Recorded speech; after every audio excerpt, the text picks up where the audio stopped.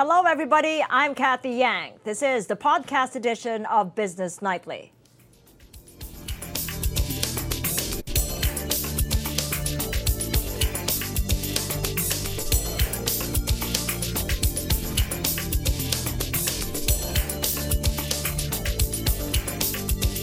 Global credit watcher Fitch Ratings upgrades its outlook on the Philippines from stable to positive, while affirming its BBB rating. The positive outlook means the Philippines is a step closer to the coveted A rating, which would further open up the credit for the country by lowering interest rates from commercial creditors.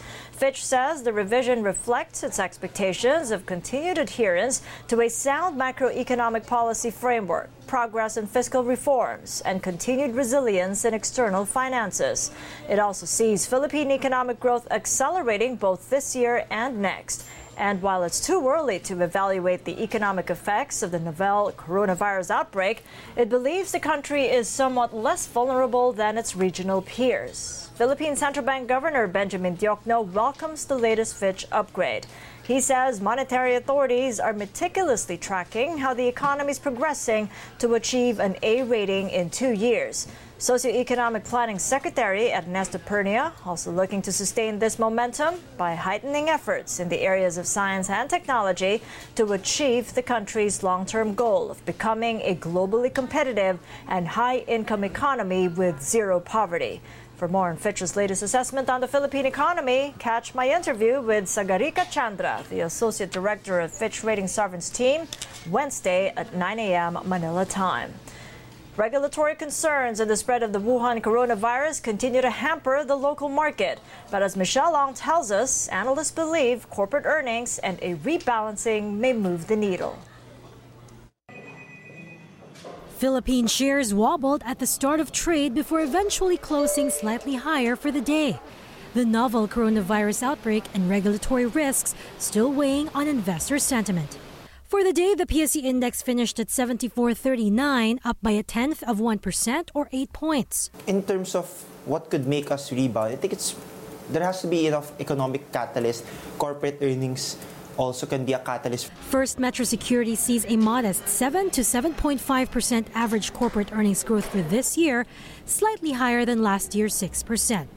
Meanwhile, Philam Asset Management says it expects to see more movements in index issues that were affected by the PSEI rebalancing. SM Prime will be able to get an upweight of 1.2%, and there will be some downweights on SM, which is about an estimated 0.5% of the current weight, and BDO of 0.2% of its current weight. What's also of effect would be on DMC and Semirara, because these two companies are actually in the bottom list of the free float market capitalization, and aside from, of course, the regulatory risk of which DMC was involved in.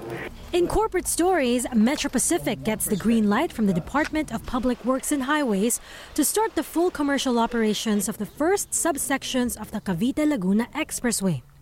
The 10.7-kilometer sector starts from Mamplasan entry in Biñan and ends in Santa Rosa Tagaytay interchange. While the Toll Regulatory Board has approved the collection of toll fees from 47 pesos to 143 pesos per vehicle depending on size. Meanwhile, FirstGen set to increase its authorized capital stock from 11.6 billion pesos to 13.2 billion. Speaking of the Lopez Group, ABS-CBN and its Philippine Depository Receipts shares both extended their slump following the filing of the quo warranto by the Office of the Solicitor General seeking to nullify its franchise. Looking ahead, investors will be watching out for MSCI rebalancing news. Now, which stocks are getting an upgrade? Which stocks are getting a downgrade? Well, analysts don't expect a major outflow like last year's, when China's A shares weighting was quadrupled. Do expect some movement among index players in the coming days.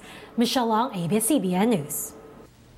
U.S. Federal Reserve Chief Jerome Powell expected to give a relatively upbeat assessment on the U.S. economy when he appears before the U.S. Congress. This despite risks posed by the novel coronavirus outbreak. Rob Cornell, the head of research for Asia Pacific at ING, notes the U.S. is still in a decent place, given the Fed more latitude not to rush into any policy moves.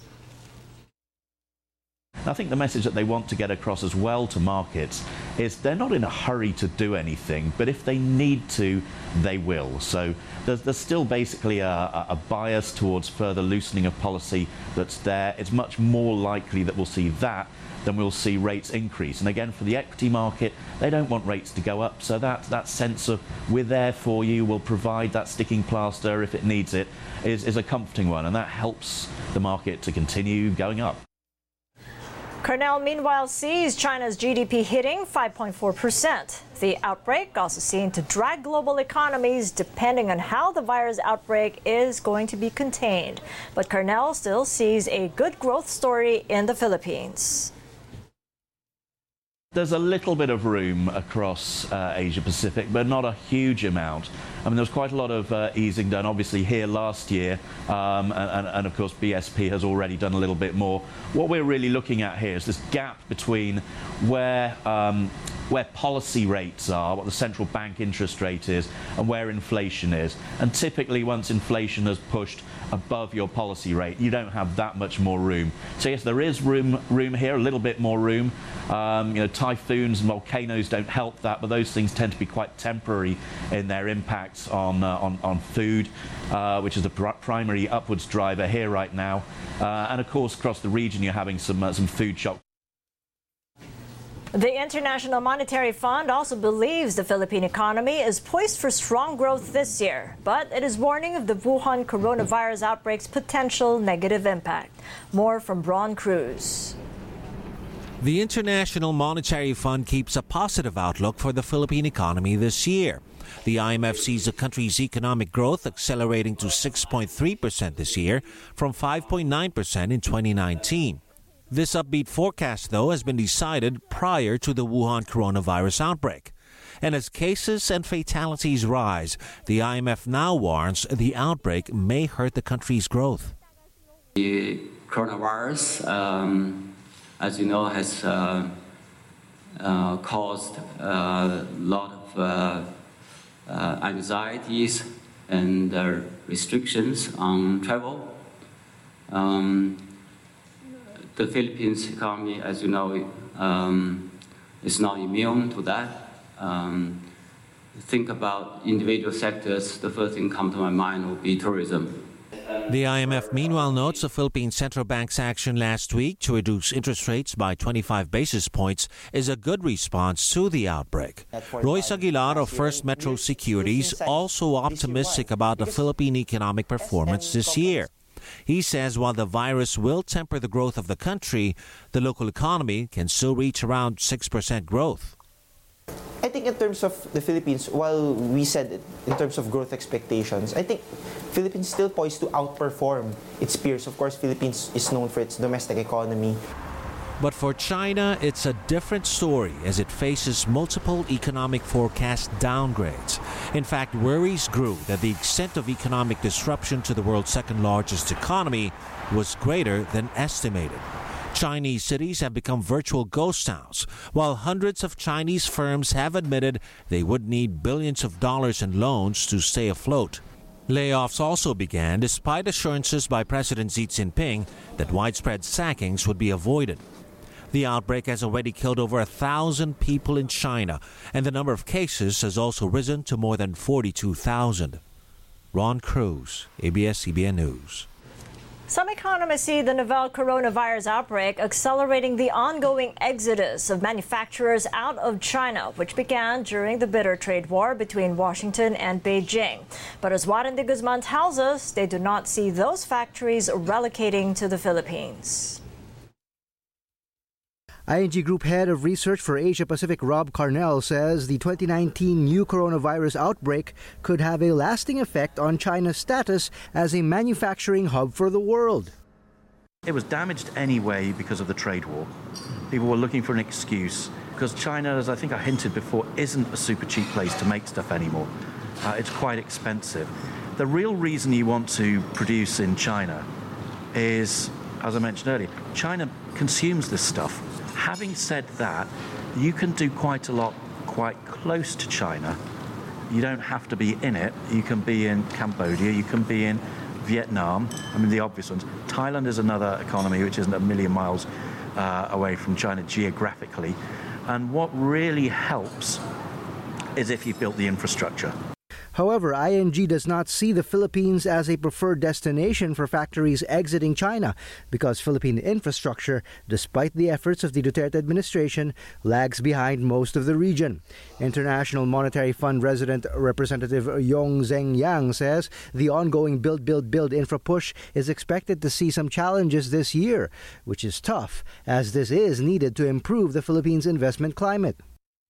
The remaining investment projects are likely to be more complex and challenging to implement.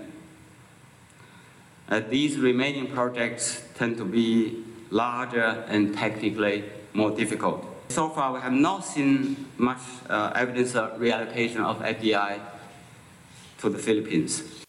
The latest data from government show foreign direct investment into the Philippines is down 30% year-on-year for the January to November 2019 period. ING says right now China accounts for some $720 billion in demand for overseas goods and services. Meanwhile, Cambodia, Vietnam, Korea, Japan, and Thailand all rely on a significant portion of Chinese parts in their production. All of this is under threat from the coronavirus. And even though the Philippines is not yet among the top players in China's supply chain, it is still affected. The semiconductors and electronics industries in the Philippines says it is facing a, quote, challenged 2020 due to the disruption. The extent of all this remains uncertain, as how long the coronavirus outbreak will last is still unclear. Nevertheless, it has contributed to global health scares traced back to China, alongside SARS and bird flu. Warren de Guzman, ABS-CBN News. More affected passengers voiced their concerns after the Philippine government included Taiwan in its travel ban to prevent the spread of the novel coronavirus. As Dino Ponte-Orig tells us, even the Taiwanese government has already stepped in. Dozens remain stranded at Manila's main gateway after the Philippine government expanded its travel ban over the Wuhan coronavirus to include Taiwan. The passengers arrived from Taiwan but were refused entry into the country. I'm sorry. It's okay, it's okay. These are my friends. I've been waiting so long to see them again, and I'm never going to get to see them again.